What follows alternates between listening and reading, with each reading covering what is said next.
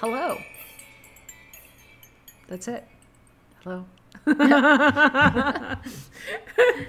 Hello.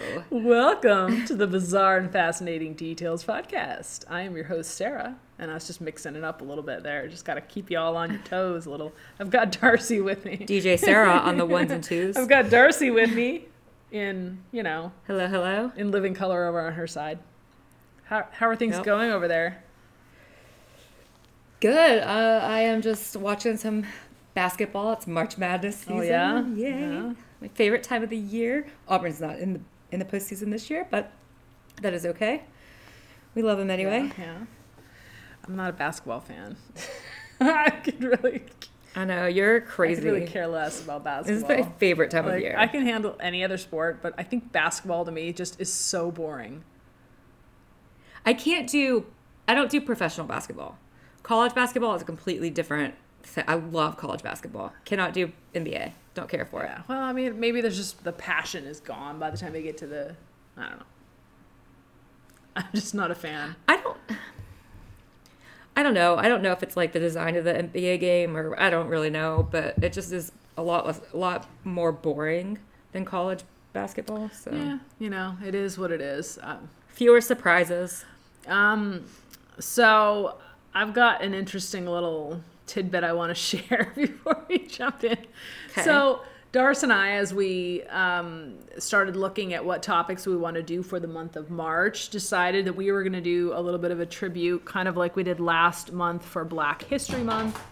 We were going to do a little bit of a tribute to Women's History Month and celebrate some powerful, amazing, incredible history-making women across the world, around the world, who have contributed to women's rights and what we think of women and just are amazing women. And so today we're going to do one of those episodes. But before we jump in, I found this article and immediately I was like, oh no. College library shut down after discovery of venomous Mediterranean recluse spiders. I'm sorry? No, what? Burn what? it down! No. Where is The this? University of Michigan shut down its library after venomous... Okay, that's very far away. After venomous spiders were found in the building's basement. University officials discovered a trio of Mediterranean recluse spiders in the building, as well as remote areas on other parts of the campus located in Ann Arbor, Michigan. Mediterranean recluse Shapiro spiders? Library was shut down on Sunday, this was a few weeks ago, and Monday, so the library and the university could address the spiders. As the name implies, they are reclusive and bites are extremely rare, associate professors say in a statement. This one woman who made a statement helped identify the spiders. These particular... She had them in her lab and they got out. Right? She doesn't want anybody to know. Mediterranean recluse spiders prefer basement spaces, tunnels, and other hideaways where there is a decrease in foot traffic. Users browsing the library stacks would be very unlikely to encounter a stray spider or be bitten. University officials have since called the temporary library closure a mistake after students and faculty were unable to use the building for 2 days. A misunderstanding of the situation led the library to close for 2 days, university spokespeople said. Based on what we know now, library managers agree that it was a mistake to close the building and they apologize for the inconvenience to the university community. Despite the misunderstanding, the library is still treating for spiders out of an abundance of caution. Absolutely Students not. and faculty... I'm sorry that they had to burn down the entire University of Michigan. Students and faculty have since been allowed back in the building. Those working in the basement of the library have been advised to wear long-sleeve shirts, hats, gloves, and shoes that enclose the entire foot as a safety precaution. Absolutely not. No. Burn it down. No. Burn the whole thing down. Burn it down. The entire university. Okay, so first of all, how do Mediterranean recluse spiders get involved in the library? Are they just like trying to bone up on their knowledge? Like why do they choose a library? Like I don't get it. And where do they come from? They can't be just chilling in Michigan. I am looking it up.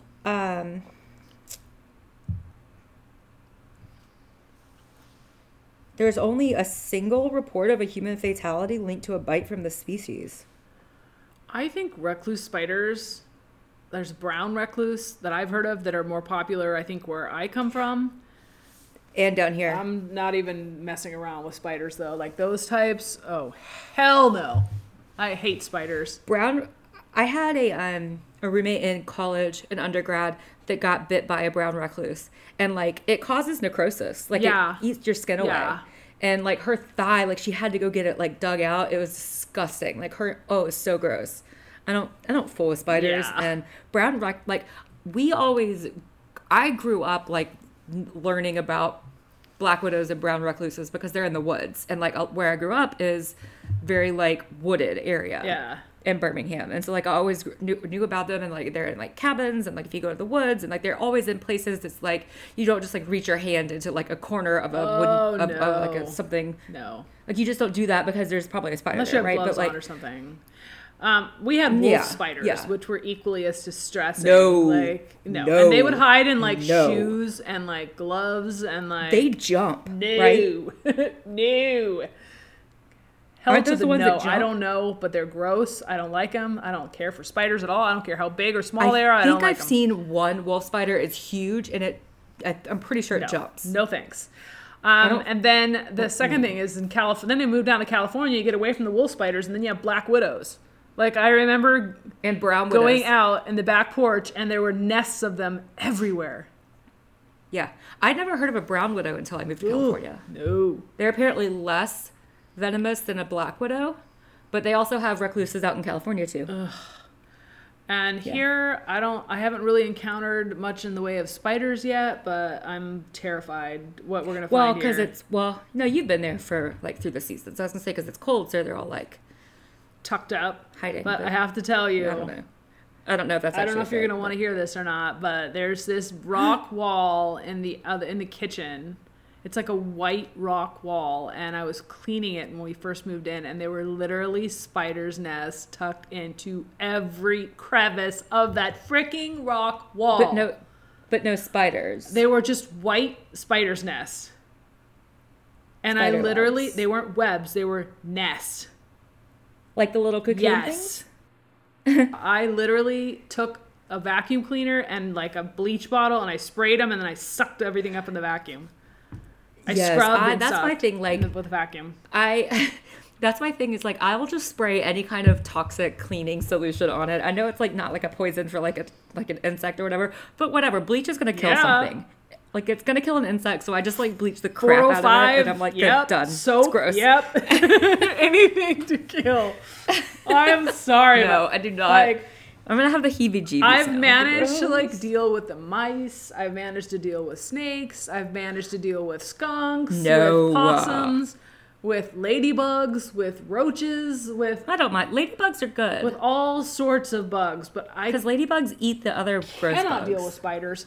And the thing is, there are a ton of ladybugs here, like everywhere. Like at our house, you find ladybug corpses, like hundreds of them throughout the house. Ladybugs are good. I used to like ladybugs as a kid. Well, they're a good creature because they eat the bad little bugs, but at the same time, what are they doing in our house, and why are there hundreds of them? It's weird.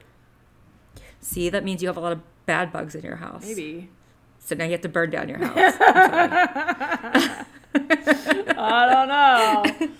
I'm sorry to tell you. You have to burn down your house. Along with the entire University of Michigan. No. I'm kind of struggling with what's going to come out when the weather gets warmer. Because there were a lot of mouse traps in this house, a lot of old mouse traps when we moved in. And there was nothing in them, but there were a lot of mouse traps, which tells me that there were rodents in here at some point. See, that's why you need a pet. You need a pet of some sort. That's what I'm thinking. And the thing is now the Humane Society lets you rent non-people kitties to keep in your basement to keep the rodent pests down. The Humane Society in Auburn is like renting puppies for a day. Oh my God, no. Because they're overcrowded. No. So they're like rent them out for a day, and that's how they like keep them from being like put down or something like that. That would be awesome, but I wouldn't be able to give it back, and then I would have 100. No, I can't go to the Humane Society. I would have 100 puppies bring living home all in the my house. I know, I would too. But that's why you need a pet, is because they would cause so much chaos that all the little rodents run So away. I'm thinking we just get a couple cats and like a pair of them, so they can couple. keep each other company. You just need like one. No, because then they won't have anybody to keep a company. You got to get two so they can be together. I don't know if cats are like pack animals. I don't want it to be. Dogs are. I don't think lonely. cats are. needs a friend. I don't know that cats get lonely. I think they're kind of just grouchy. All cats grouchy all the time. Well, like they're cats. They're just like cats are always so I finicky. never like, had I a hate grumpy you, but cat. pet me. I never had a grumpy cat. All my Oh. cats were sweet. So I say we just get a cat or two and put them down in the basement, and like you get the working kitties. Lock it in a basement. You get the working kitties. Our basement is huge and it's bright. Yeah, but you can't. But like you have to. They want to be around people. Yeah, but if it's a working kitty, they don't want to be around people. They have cats there that are non-people kitties. It's not the cat from Cinderella. No, these cats don't want to be around people. They just want to work. I don't understand that. Check out the website. You can get kitties that like people, and you can get kitties that just want to be around it. They're almost like feral kitties. They just want to do their job and eat the mice and chill. They don't want to be involved with the people very thing. fun. Oh. Well, don't do that. You should get a They're pet. like barn cats and cats for stores and warehouses and stuff like that that can go keep your rodent population in check. Did you see the we'll get to our story, I swear, but did you see the pictures that they did like a fake armed robbery in I think Thailand to see if like the guard dog would like do anything, and it was just like fully slept through the whole thing.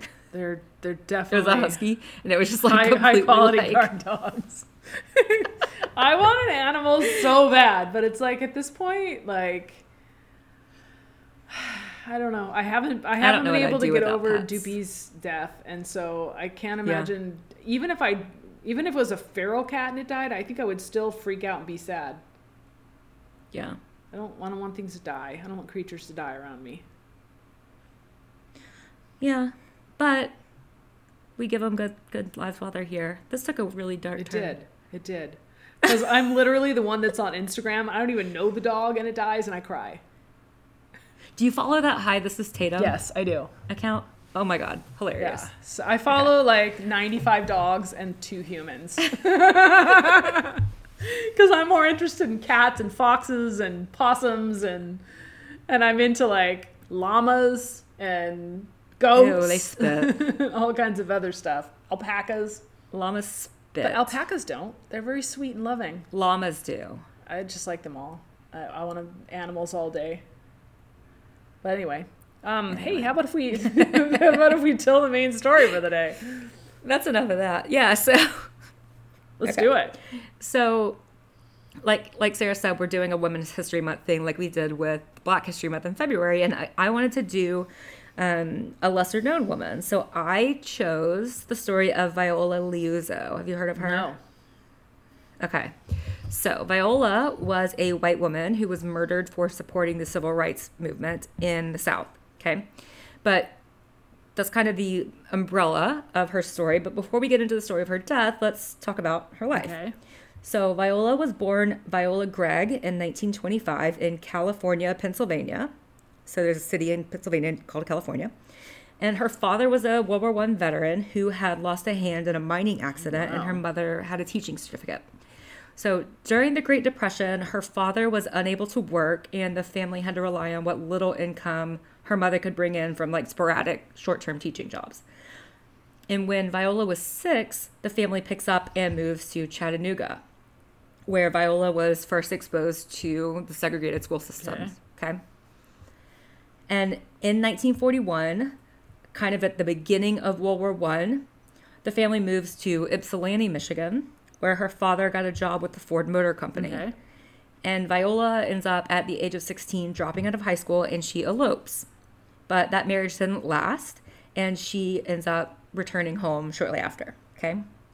So 2 years later, when Viola's 18, the family moves to Detroit, which, if you know anything about Detroit, had its own history of racial tension during this time. Mm-hmm. And so in 1943, Viola gets married to a man named George, and she has 2 children. But again, this marriage doesn't last either, and they end up divorcing in 1949. And she later marries a Teamster business agent named Anthony Liuzzo and had 3 children from this marriage. So she's a mother of 5 children. Okay. And it's during this time that she decides she wants to go back to school. So she enrolls in the Carnegie Institute and she graduates. And then she starts taking part-time classes at Wayne State University, which is a university located in Detroit. She also becomes active in the civil rights movement, and she joins the NAACP in 1964. Okay. And she also starts attending the First Unitarian Universalist Church of Detroit. So have you heard of Unitarianism or Universalism? What is that about? So I had to look it up because I've heard of it, but I didn't really know exactly what it was. So I looked it up. Now, Unitarianism is the belief that rather than like the Holy Trinity, like the Father, Son, and the Holy Ghost, which is taught in most traditional Christian denominations, Unitarianism believes there's just one deist entity. So it's just one God, not like a three-entity deity. And Universalism posits that salvation is universal and that there is no hell. So it is a Christian denomination, but it's considerably more liberal and accepting than the ones like you and I are most familiar with, right? So anyway, as part of Viola's membership in her church and the NAACP, she becomes very active in the civil rights movement. And she also brings with her this knowledge of growing up in Chattanooga and also, becoming an adult in Detroit and seeing the racial tension and the segregation. And she wants to do more. And as we've mentioned earlier, like there is a lot of interplay, and church and politics in many ways go hand in hand during this time period as sort of supporting the civil rights. The churches supported the civil rights movement and helped the people unify for civil rights purposes. Absolutely. And she's helping to organize protests, and she's attending protests in the Detroit area, but she wants to do more. She wants to branch out. She doesn't just want to stay confined to Detroit. Right. So let's step away from Viola for a moment, and let's talk about what's happening in Alabama at this time. Okay.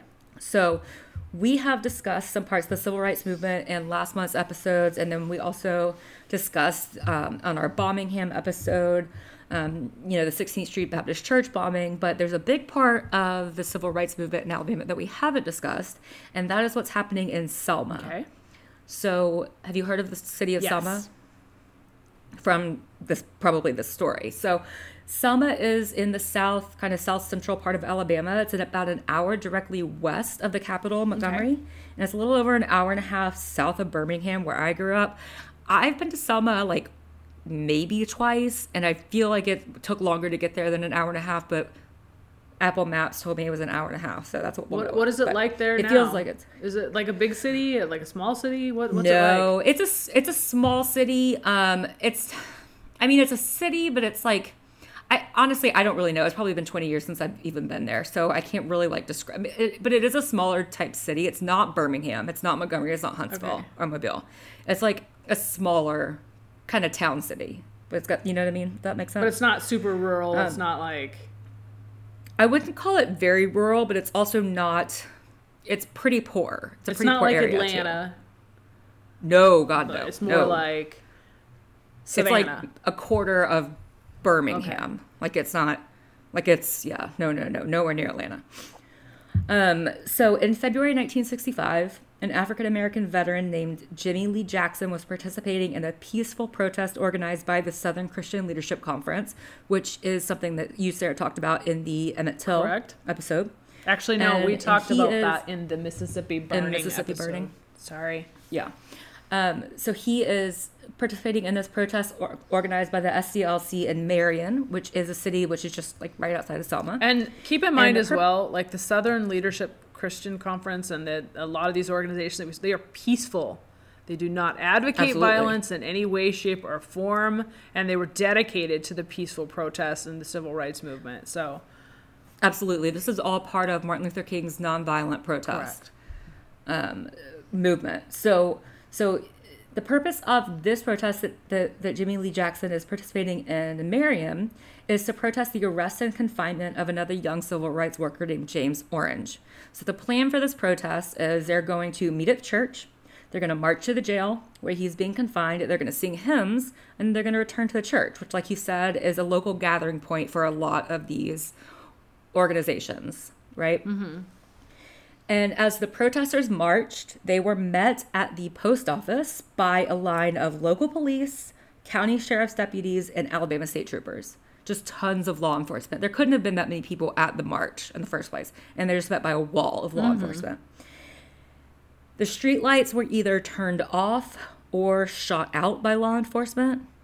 Don't really know exactly what happened there. And then the police descended upon the protesters, beating and clubbing them with nightsticks. So while Jimmy Lee Jackson is trying to protect his 82-year-old mother from the beatings, he gets shot twice in the abdomen. Oh. Okay. He's taken to a hospital and he will die 8 days later from his wounds.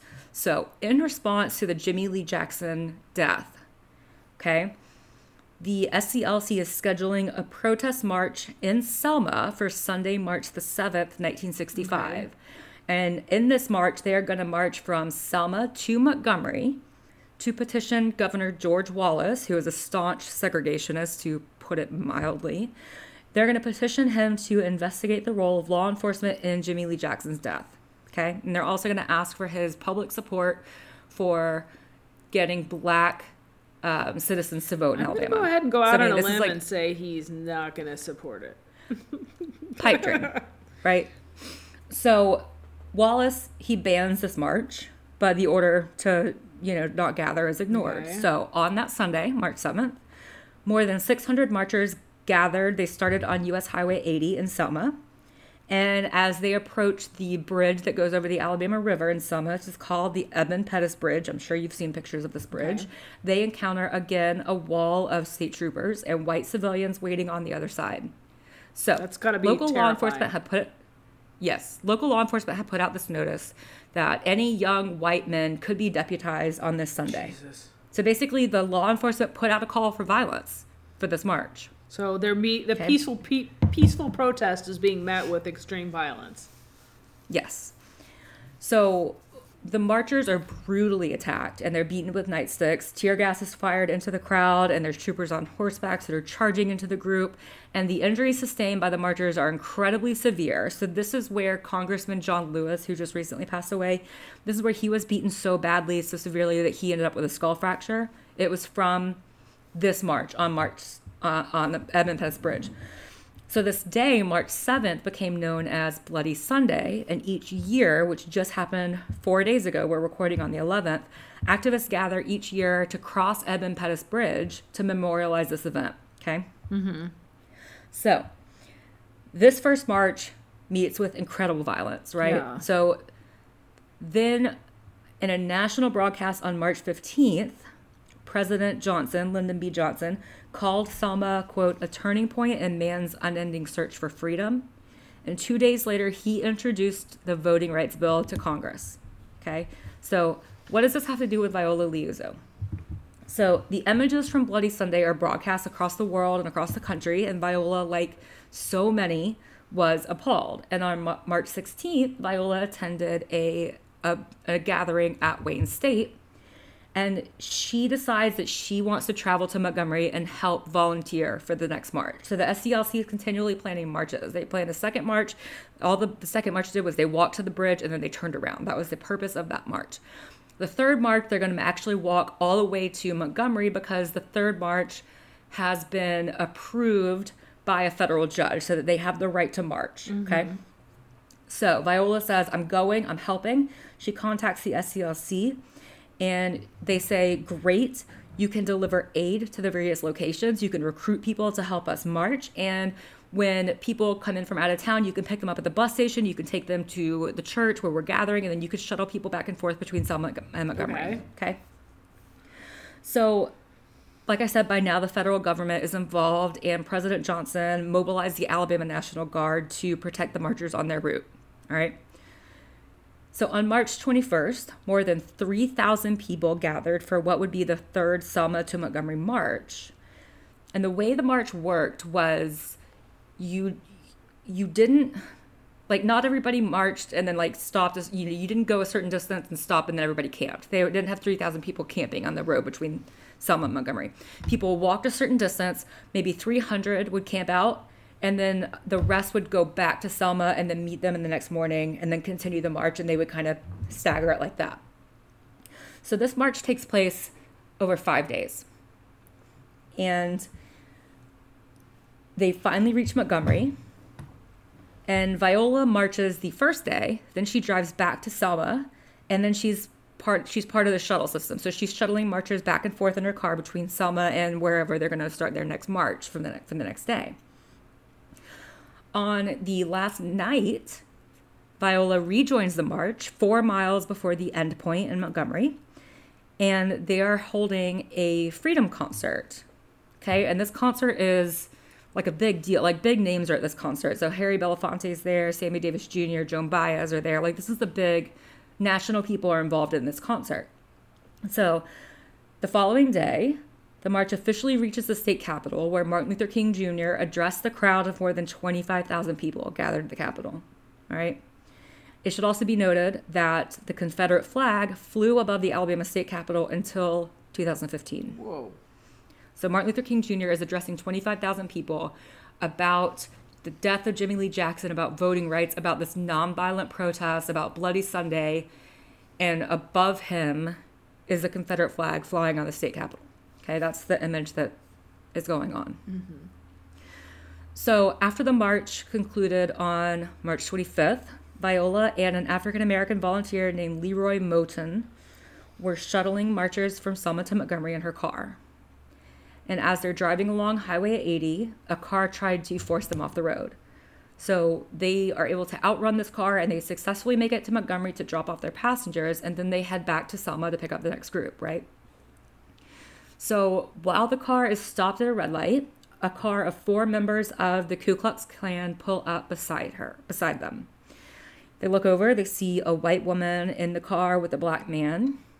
And of course, this can't be, right? It says this is just the most terrible thing. So these 4 men start tailgating Viola, and they try and run her off the road. And it's not known if this is the same car that tried to run her off the road earlier. I lean toward no, because it's not like this was an uncommon occurrence, right? So this is probably just another car that tried, a racist that tried to run her off the road. So the car overtakes Viola, and somebody in the car of the 4 Klansmen shoots twice, and they hit her twice in the head. And Viola's car veered into a ditch and crashes into a fence. Leroy, the passenger, was not hit at all, but he's covered in blood, and he pretends to be dead when the 4 Klansmen get out of their car and they come look upon the wreckage, right? Wow.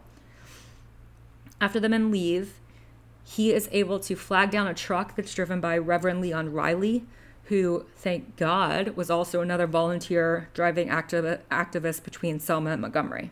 Okay. So, within 24 hours, these 4 men are arrested. Their names are Collie Wilkins, William Eaton, Eugene Thomas, and Gary Rowe. Now, the name Gary Rowe might sound familiar to you if you are recalling our Birmingham episode, because he is one of the FBI informants used in the case against Robert Chambliss during his prosecution for the bombing. So he's a Klan member who is working as an FBI informant. Okay? And he is one of the 4 men that is arrested. And in an attempt to distract from the fact that an FBI informant was involved in the murder of Viola Liuzzo, the federal government begins a propaganda campaign to explain Viola's death. So within 24 hours of her murder, J. Edgar Hoover is calling her a communist.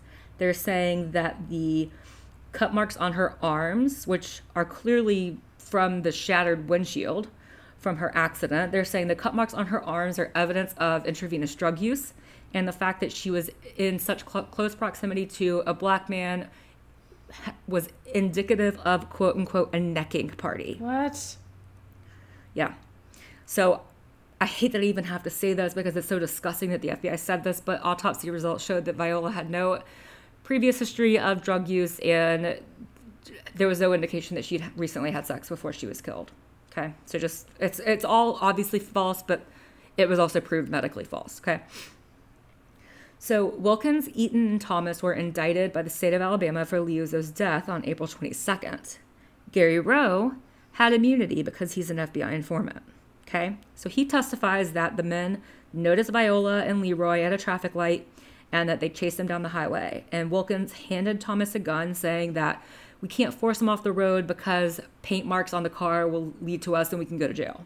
So we had to shoot them instead, basically. What? So Roe claims that Wilkins is in charge of this whole thing. He's telling Thomas to shoot. He's telling Roe to shoot. Roe claims that he sticks his gun out the window, but he only pretended to fire, and that Thomas is the one that actually shot the 2 shots that hit Viola. Leroy Moton also testifies at the Wilkins trial, and on cross-examination, Wilkins' defense attorney, who was a Klan lawyer, accused him of shooting Viola during an attempt to rob her. Which doesn't, why would you shoot somebody that's driving a car? That makes no sense. Yeah, but they were able, I mean, obviously, like, the prosecutors were able to tie the ballistics to a gun that was found in Thomas's house. So, like, it was so obviously not true. But the jury deadlocked with 10 members voting for conviction. The 2 holdouts were members of the White Citizens Council, okay? Which is like another, they're like a secret Klan. They didn't, like, do the whole get up like the Klan, but they are very actively a white supremacist violent group. And at his retrial, Wilkins is acquitted after less than 2 hours of deliberation. This jury consisted of 10 current or former White Citizens Council members. And the reason that this was the case is because at the time the prosecutor could only strike 6 jurors, and racism was not one of the reasons he could strike a juror. So there were more than 10 that were prospective jurors that were clearly members of the Klan or the White Citizens Council, and he couldn't use that to strike more than 6 of them. Wow. Okay? So what happens next? So then the federal government gets involved, and the 3 of them are charged with conspiracy to intimidate African Americans, which is really interesting because that is part of the 1871 Ku Klux Klan Act, which was passed during Reconstruction. So this is a law from 1871 that the federal government had to reach way back into the history books to find a charge for them, because this was before we had federal charges of violating somebody's civil rights. Right? So on December 3rd, the 3 are found guilty and they're sentenced to 10 years in prison. And while they are out on appeal, Wilkins and Thomas are convicted of firearms violations. And on January 15th, 1966, the Birmingham News published an ad offering Viola's bullet-ridden car for sale. What? Yeah. The ad read, "Do you need a crowd getter? I have a 1963 Oldsmobile 2-door in which Mrs. Viola Liuzzo was killed. Bullet holes and everything intact. Ideal to bring in crowds." What the hell? So somebody got her car from the accident site and then decided they were going to make a sideshow out of it. It's disgusting. Because, yeah. So, while William Eaton is out on appeal, he actually dies of a heart attack. Bye. So he never spends a day in prison. And during Eugene Thomas's trial, there's 2 witnesses that, during Eugene Thomas's state trial for the murder, there's 2 witnesses that testified that they had seen him drinking a beer at a VFW near Birmingham an hour or less after Liuzzo was shot. So basically, he couldn't have been the one shooting her in Selma because he was near Birmingham drinking, and he couldn't have made that distance. Is that true? Okay. Do you think he could have? He could not have made the distance, no. It would have been impossible for him to drive that distance that shortly. But then again, true? Yeah. I'm sure there were it. more than enough people who would be willing to lie.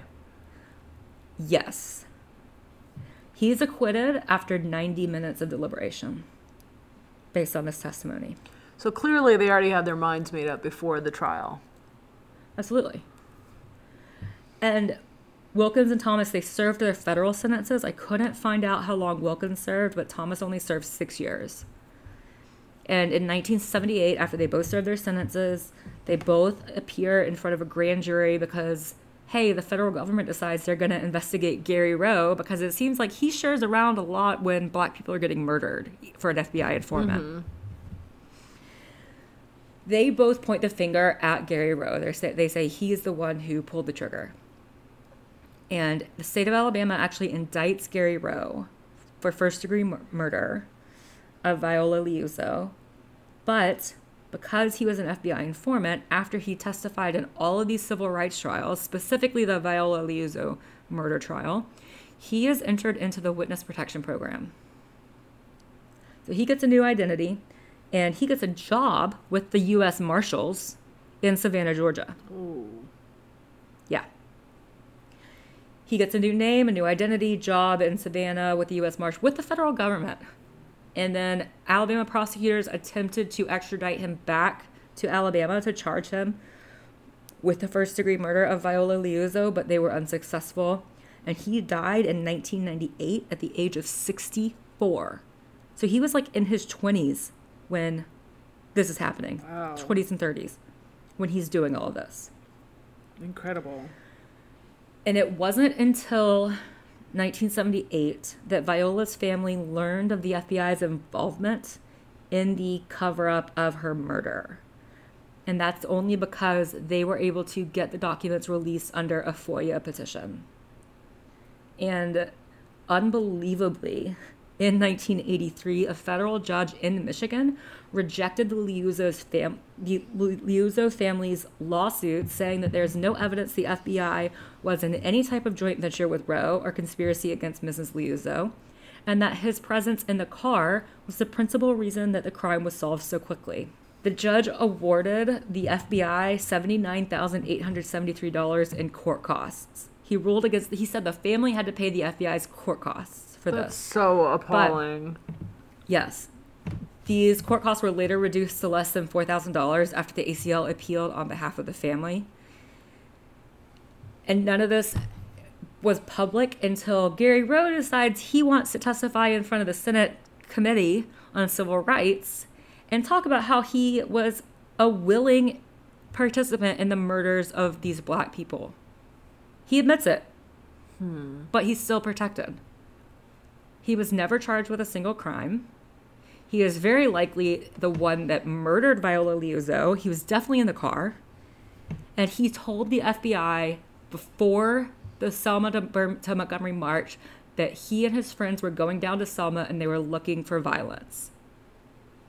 And that was the basis of the Liuzzo family's lawsuit, saying that the FBI knew that their informant was violent, that he was looking for violence, he was inciting violence, and they didn't do anything about it, and Viola died as a result. And the judge ruled against them.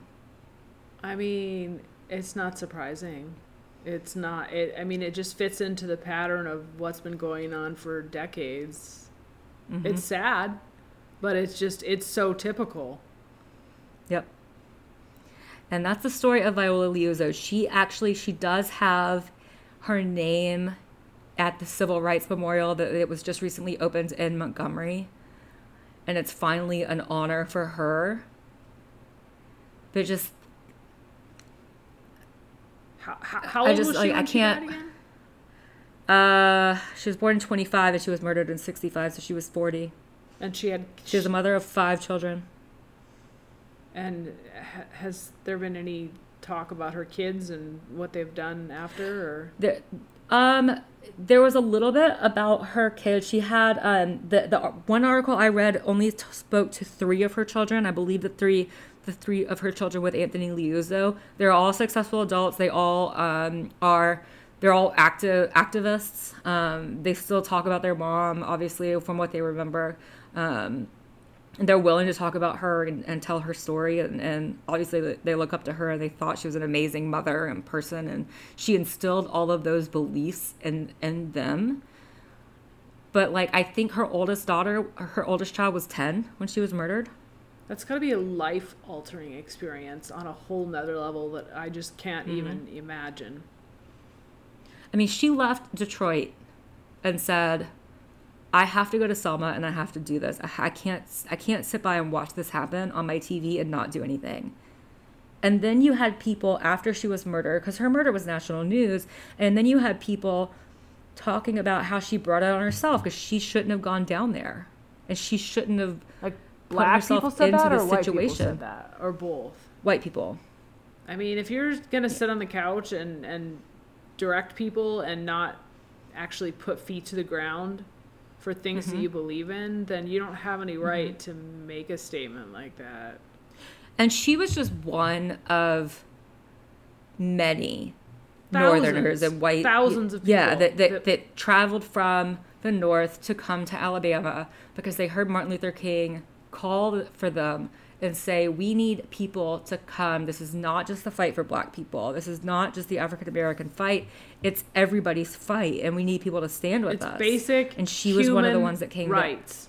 Yeah. Yep. And she was murdered. I mean, I think that... And then slandered. If this was just one person who would have dealt with this sort of a situation, then maybe it would be possible to maybe explain it away or like say it was a limited. But this is one of thousands of people who suffered this kind of violence, and just even after they died, they belittled and badmouthed and made up excuses to talk away and justify. Yeah, I mean, in 1965, the worst thing you could be was a communist who consorted with Black men. I mean, that's or all a that woman who J. wanted Edgar to Hoover have had to like say. political power. Right. Yeah. Yeah. I mean, that's all J. Edgar Hoover had to say. And of course, she's now the bad guy who is responsible for her own death. And what the hell is a necking party? Was that a big thing back then? Like, I don't even... Why would somebody even bring that up? To say that she's immoral? To slut yeah, shame but her, a basically? necking party? Like, that was a thing? That's what they used to call it. Like, that was like, yeah, like making out. Yeah, but a necking party? Like on a lover's lane. That's what they called it. I don't know. Ugh. I'm not that old. That's so stupid. It is very Just stupid. on a whole nother level of stupidity. This is also J. Edgar Hoover. He's not exactly known for his, like, freedom of expression. Quite repressed. But anyway, that is the story of Viola Liuzzo, and I wanted to talk about it because we have been talking about civil rights movement with our stories that we did in February, but I want to talk about this one specifically for March because this is a woman, again, it's like Claudette Colvin, where a lot of people don't know the story. And I think it's something that I didn't, again, this is another Alabama story that I didn't know. I mean, I knew about Selma, I knew about Bloody Sunday, and I knew about the Edmund Pettus Bridge, but I did not know about Viola Liuzzo, and it's a story that I think needs to be told. Yeah. Well, unfortunately, there's many things that we don't know about, so Yep. I think it's really important for us to seek out these cases, the history of these men and women, and tell their stories. Yeah. Even though it may be uncomfortable. Yeah. The Gary Thomas Rowe thing, like, I don't know how many murders he was involved in. It's just unbelievable. Unbelievable. And he died in witness protection with a federal job. Yeah. Yuck. And I think that we chose this case too because it dovetails for the first case that we're going to talk about in Women's History Month. It dovetails really nicely with last month's Black History Month cases, and it kind of allows for a little bit of a transition and still suggesting how important Black History Month is, even though it's now officially over. And they did just have the 56th anniversary of Bloody Sunday, and they gathered at the Edmund Pettus Bridge, and they marched, and they post pictures every year. A lot of people go every year. I don't know if you saw any coverage from John Lewis's funeral, not procession, because he didn't have his funeral in Selma, but they did a memorial of it where they did take his casket. It was draped in the American flag, and they took it across Edmund Pettus Bridge in a horse-drawn carriage, and it was really moving. So it just makes me bawl. Yeah. I seriously, I start crying, and then I can't stop. Yeah. And it seems like the older I get, the more sensitive I get to that kind of stuff. Mm-hmm. Do you feel the same way? I used to be able to just like grit my teeth and like, okay, it is what it is. Now it's like, it makes me emotional. I don't feel the same way. I'm not more emotional because this is the history I grew up learning. So it's always been very present for me. I'm sad that more people don't know it, and I'm sad that it feels like we're reliving it. I'm sad that people that we're not learning have from so it. little respect for human life that they feel like other human beings aren't worthy of life. Yeah. That to me is the saddest part of it all. Like, what gives you the right to determine that you're godlike and you can determine that somebody else does not deserve to live. Mm-hmm. It's just, ugh. It's appalling. And if there's any, reason to believe in an afterlife, it's for that they would have to suffer now and through eternity for their terrible, terrible belief system. I don't know, if you're a universalist, you don't believe that. So see, Viola would have forgiven him. Well, I mean, I think there's a basic tenet in Christianity to forgive and forget. But at the same time, that doesn't make you forget about the fact that person, there's a certain element of suffering that will happen in the afterlife for people that refuse to admit that they were wrong and ask for forgiveness. But, I mean, that's a Christian belief. Right. Right. So interesting. Yeah, it's sad. Yep. Very sad. Yep. I mean, I hate to end it on such a grim note. But is there anything else that you want to add before we wrap the episode up for the night? The only thing I would say is that I really just did the tip of the iceberg of everything that happened in Selma. I would encourage you all to go and learn about it for yourselves. There's a lot. Selma is a very historic place. There's a lot of things that happen there. It has its own rich history. We literally just talked about the tip of it. So I would encourage you all to go and read about it all for yourselves, because it's, yeah. Well, when we have an hour-long podcast too, it's kind of hard to get in and dive into every single minute detail about these cases, because there is so much, and fortunately for us, there's a lot of resources out there and first-hand accounts, because this is recent enough where there are still people alive with first-hand accounts, which is pretty miraculous and amazing that we have the ability to look this up and read these stories from somebody who was actually there, saw it, heard it, felt it. It's pretty incredible, and I encourage people to take advantage of that and to read those stories and learn that history.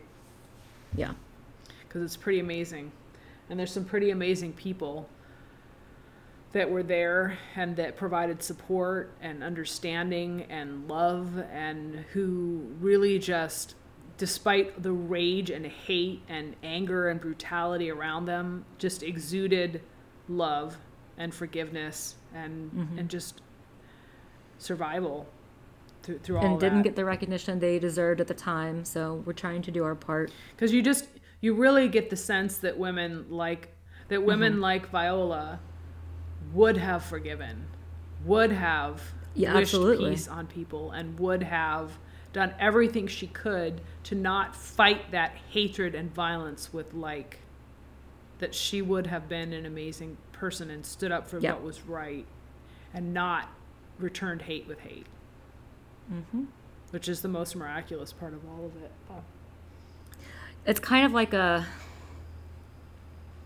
it's like a deeper, it's like turning the knife wound, when you hear about this awful thing that happened to her, what they did to her, and then you think about the fact that she would have forgiven them. It's incredible. It's absolutely incredible. Yep. We are going to go ahead and wrap the episode up for the evening. If you have any questions, comments, or suggestions, I would encourage you to shoot us an email. We're at the bfdpodcast@gmail.com. We are going to drop all the show notes from today into the episode notes as well as our email address. If you have anything you want to say, good, bad, or indifferent, please shoot us an email. We would be more than happy to read it and to address it on the show. If it's, something that we can use, we'd be more than happy for that constructive criticism as well. Darcy, social media? Yeah, we are at the BFD Podcast on both Twitter and Instagram, so we'll post pictures and notes and everything there as well. Yeah, and please join us again next week when we talk about more wacky, wild, and extreme cases, and then we talk about ones that are very real, rich, important parts of our history as well. That is our goal for this year, is to really delve into not just the wacky, wild, and strange cases, but ones that actually are very, very meaningful to large groups of people so that we can make an impact with our voices. Please join us again next week. Good night, podcast peeps. Stay safe, keep it real, and always live your very best life. Bye. Bye, guys.